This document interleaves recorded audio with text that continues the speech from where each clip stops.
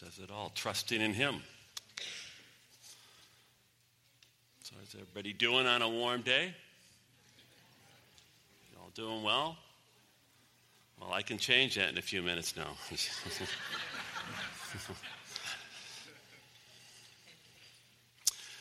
There was this woman, and this preacher had preached his message, and it's not unusual for a pastor, but she walks up and she says, "Oh, pastor, wonderful service, wonderful message that you preached." And then the woman said, "I found the words of your sermon, the words of your message just so moving and helpful this morning."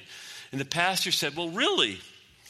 I hope," he said, "it will prove as helpful as the last sermon that you heard me preach." And the woman, of course, was a little confused. She said, "What do you mean? I don't understand." And the pastor said, "Well, that sermon lasted you about 3 months." See, if I have to explain it, it's not a joke.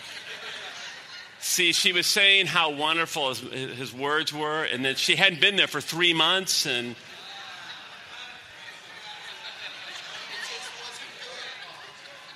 wow. Guess I won't be trying for Comedy Central, huh? All right. Note to self, don't use Susan's jokes. No, all right. All right.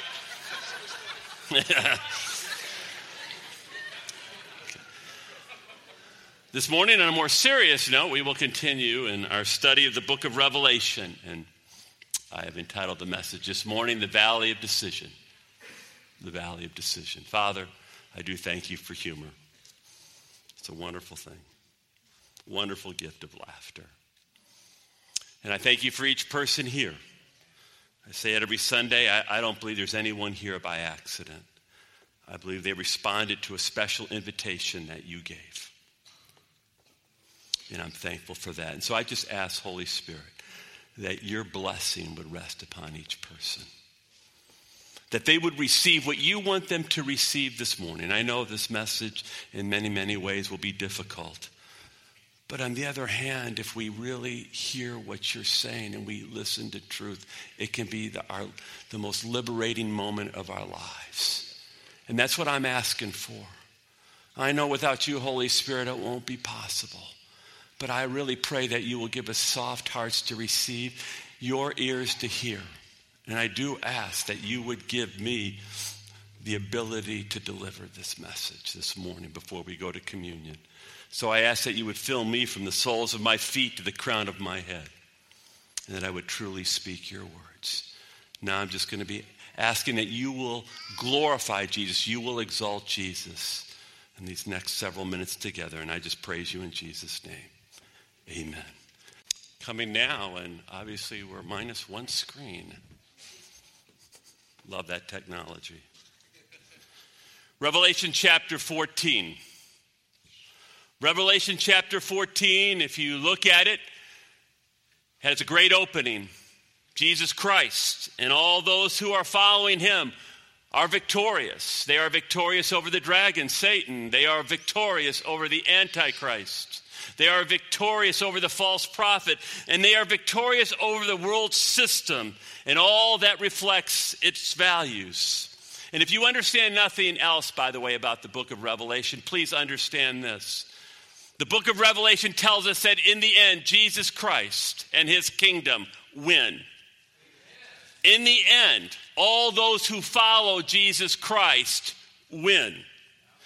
However, and it's a big however, Revelation 14 tells us that there is a cost.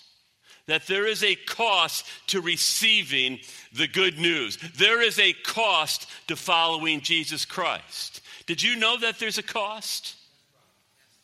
A lot of times, most people are very shocked to hear that there is an actual cost to receiving the eternal gospel. We're going to see this, the good news to following Jesus. In fact, Jesus himself said that there is a cost to following him. So if you have your Bibles, look with me at Luke chapter 14, and Jesus has this to say. Luke chapter 14, starting at verse 25.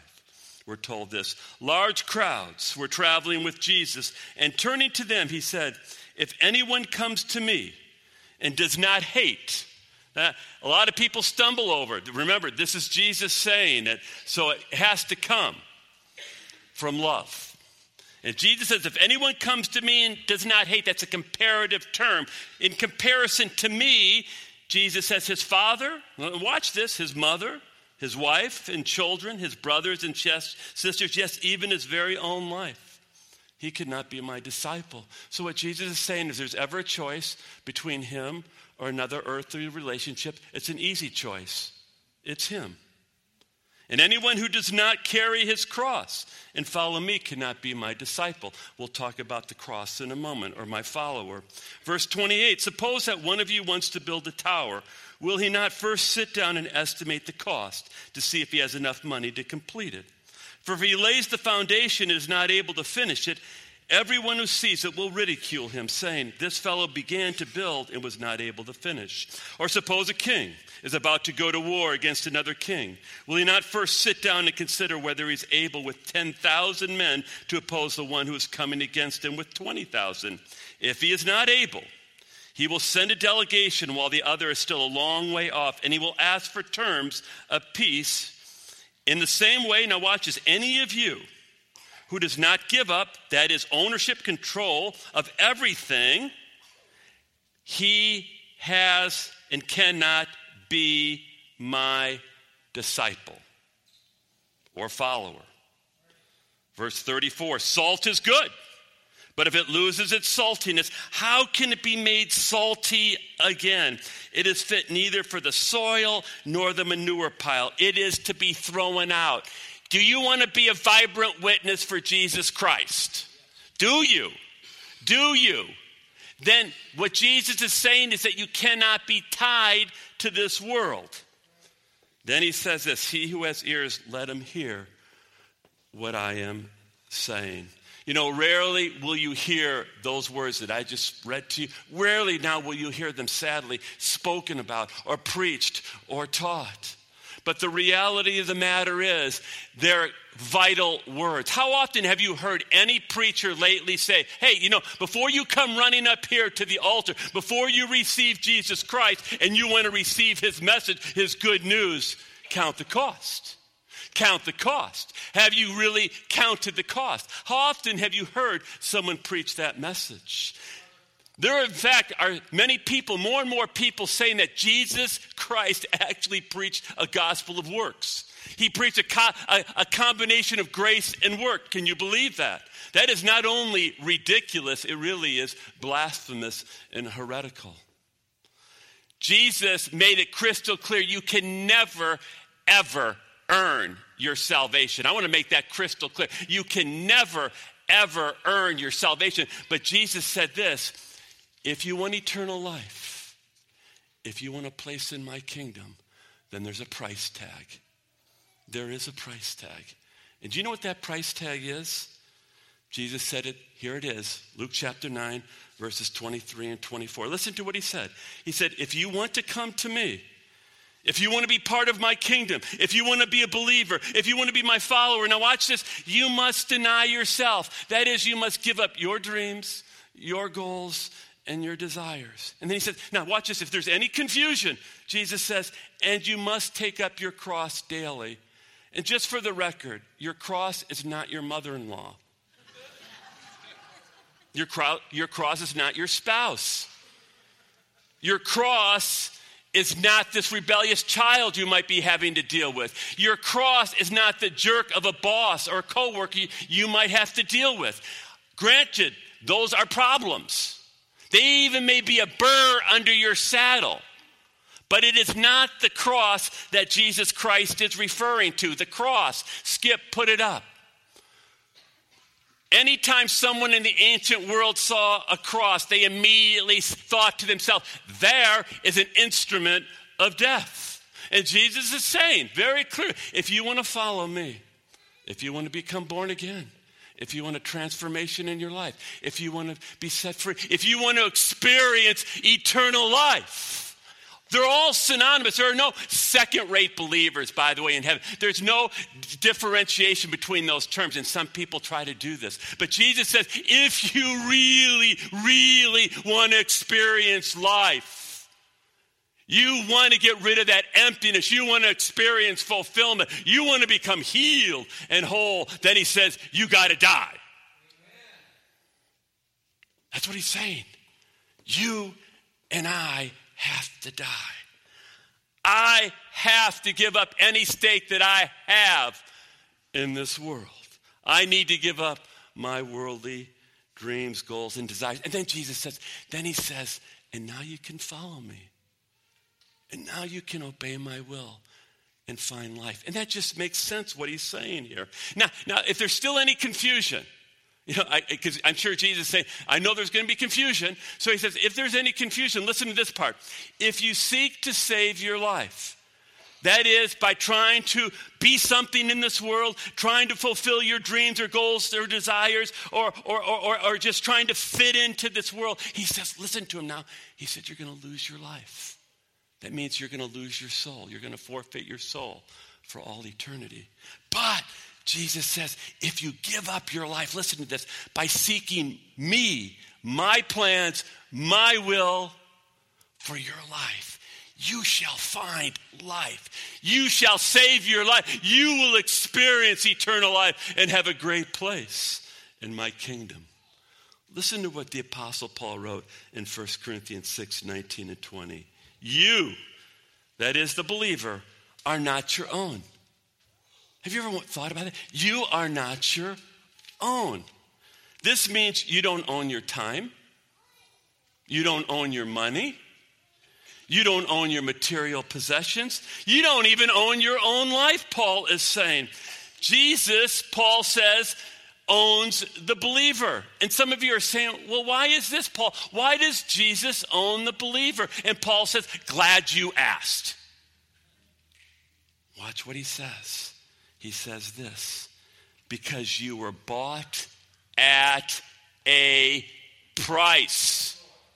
You were bought at a price. Do you know what that price was? Skip, can you put it up? That price was the blood of Jesus Christ.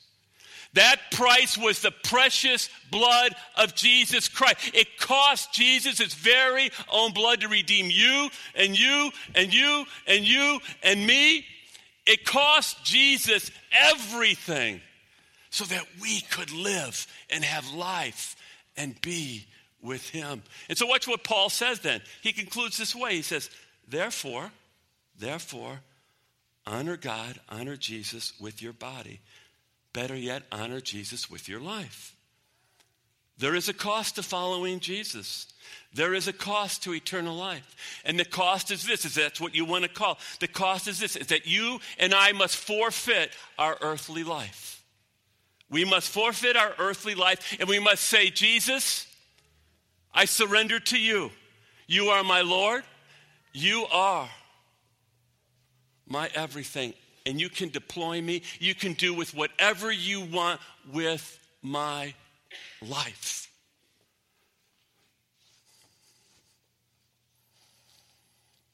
Now, the problem we have is because we live in America. And I understand that.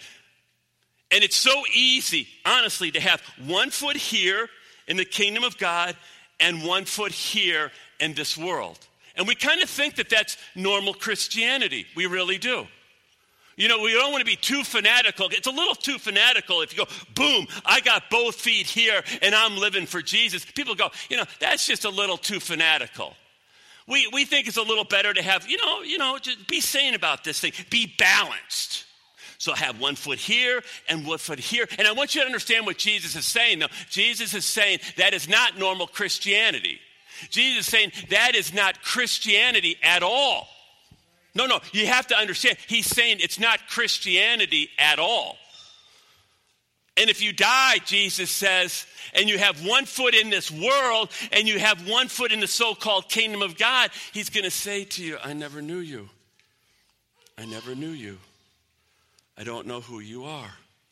And I want you to understand now as we enter into Revelation, there is a time coming, and I believe that time is coming very soon, when the scenario of possibly having one foot here and one foot there, it's not even going to be possible. The middle ground is rapidly being taken from us in this world. You'll remember at the midpoint of the tribulation, that 7-year period that is soon to come upon this earth, I believe. In the middle of that 7-year period, the coming world ruler, known as the Antichrist, he is going to step into the newly rebuilt Jewish temple in Israel, and he's going to tell the world, I am your God. I am your Messiah. I am the Lord Maitreya. I am the Buddha. I am the 12th Imam. Whatever you believe, he's going to tell you that he's your Messiah. He's your world ruler. He's your God. And he's going to say that you must take my mark of ownership, whatever that's going to be. And you must worship me and me alone, because if you don't, now listen to this, if you don't, then you're not going to be able to buy or sell. You're going to be cut out of the world economy completely. Now, here's what I want you to watch. Watch what happens, I believe, concurrently with this at the midpoint of the tribulation. We pick up Revelation. If you have your Bibles, look with me. Revelation chapter 14, starting at verse 6. And we're told this. Look what's going to happen now, concurrently running with what I just talked about. It says this. Then I saw another angel flying in the midair, so we'll call this angel number 1. And he had the eternal gospel to proclaim to those who live on the earth, to every nation, tribe, language, and people. And he said in a loud voice, fear God and give him glory, because the hour of his judgment has come. Worship him who has made the heavens, the earth, the sea, and the springs of the water. You know, I used to be a bartender. I was a bartender at one time. A lot of people are shocked to hear that. That was before I knew Jesus Christ and surrendered my life to Jesus Christ. And when I was a bartender, I don't know if this is still true, but they used to have a thing called the last call. And what the last call was, is it was your last opportunity to get a drink from the bar. And what you have happening here, it's kind of interesting. Remember, this is right at the midpoint of the tribulation, and you've got this, I mean, it's got to freak you out. You've got this angel flying through the air, giving the eternal gospel, the good news. You know what the good news is? Is that God loves you, and he wants to have a relationship with you, and he died on the cross for you and for your sins. Skip, put it up. I mean, it is great news, and you've got an angel speaking and giving the good news that Jesus is your true Savior. Jesus, if you place your faith and trust in him, and you surrender your life to him, you're going to have a place in his eternal kingdom. And listen to what the angel is saying. The angel is therefore saying, do not listen. Do not be seduced. Do not be deceived by the Antichrist. And what he's offering you, he's a false Messiah. He is a false God. And when this happens, the end is near. The end is very near. And Jesus said this, in fact, in the Olivet Discourse in Matthew 24:14. And this gospel of the kingdom, what the angel's preaching, this gospel, now here's where this is fulfilled. And this gospel of the kingdom, this good news, will be preached to the whole world as a testimony to the nations. And then Jesus says, and then the end will come. This angelic message, this first angelic message, is the last call. It's really the last chance for the nation. And what this angel is saying is, you've got to make a choice now. You've got to make a decision. You can't have one foot here and one foot there. It's not going to be tolerated. You're either for Jesus or you're for the Antichrist. There is no middle ground. And 2,500 years ago, there was a Hebrew prophet named Joel. And Joel saw that day. And he cried out in Joel chapter 3. Listen to what he said. He said, multitudes are in the valley of decision. For the day of the Lord is near in the valley of decision. Don't kid yourself. There is going to be a cost. If you're around at that time, there's going to be a cost to receiving that angelic message of the eternal gospel. You know what the cost will be? You can't buy or sell. If you have kids, you can't buy or sell. You can't be part of the world economy. And if you don't take that mark, do you realize the world will hate you? Because most of them are going to take it, and misery loves company. And they will hate you, and they will persecute you. And if there's going to be a cost then, don't you think there's going to be a cost now, and there is a cost? There really is a cost to following Jesus. And it's giving up any hope in this earthly life. Now watch the second angelic message. Revelation 14:8. Quick. Put that up. A second angel followed and said, Fallen is Babylon the Great, which made all the nations drink the maddening wine of her adulteries. Oh, Babylon. Now that's rich. Babylon goes all the way back to the book of Genesis. It's as ancient as the book of Genesis. What is Babylon? It is one of the major keys to understanding the book of Revelation. In the coming weeks, we're going to talk about Babylon. But suffice for now, you must understand that Babylon is more than a place. Babylon is more than a city. Babylon is the world system. It is everything that is godless. Babylon exalts the world system, pride, arrogance, sex, money, fame, and power. That is Babylon. And today you might say, because it will be wrapped up in a city, and today you might say that New York City, in many ways, encompasses Babylon. Skip, can you put it up? We look at New York City, and it's there.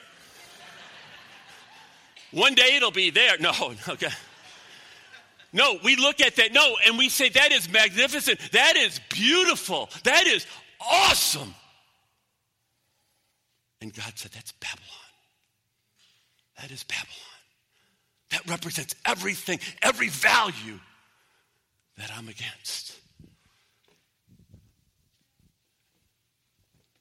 And the second angel is saying, don't be deceived. Don't be seduced by the Antichrist and Babylon and all that represents. Because one day, Babylon will look like this. Skip, put it up. That's how Babylon will look. Now, I'm not saying New York City's Babylon, by the way. I don't think it's the Babylon that Revelation's talking about. We'll talk about that in the coming weeks. But I would say New York City more than any other city. I'm not saying London and others don't, but it represents Babylon. And I want you to see in the end, the second angel says, don't be a fool and worship the world and all that it has of fame and glory, because that's how it's going to end up. And then there's the third angel. Listen to what the third angel says as we move towards communion. The third angel says this, chapter 14. A third angel followed them and said in a loud voice, if anyone worships the beast, and now watch this, and his image, and receives the mark on his forehead or his hand, he too will drink the wine of God's fury, which has been poured full strength into the cup of his wrath. He will be tormented with burning sulfur in the presence of the holy angels and the Lamb. And the smoke of their torment rises forever and ever. There is no rest day or night for those who worship the beast and his image, or for anyone who receives the mark of his name. This calls for patient endurance on the part of the saints. Why? Because there's going to be persecution, who obey God's commandments and remain faithful to Jesus. Remain faithful to Jesus. At all costs, remain faithful to Jesus. Why am I saying this? Because I'm going to tell you, as the Holy Spirit is lifted off and God allows Satan, the dragon, and the Antichrist and the false prophet to come on the scene, you are going to see a relentless pressure to join Babylon, to join the world, and to become a part of it. And the third angel says, at all costs, it's going to be hard. If you think it's going to be easy, it's not. He's saying, you need to remain faithful to Jesus. And that's why we need one another. And that's why you see us in small community encouraging, don't quit. Because you may lose your job. Like the police chief in Atlanta for standing up for Jesus. It's going to happen. If you think it happened to him, don't think it's not coming your way or my way. And the angel is saying, no matter what, don't join Babylon. Remain faithful. Oh, remain faithful. It'll be worth it. It'll be worth it. Skip, can you play the video?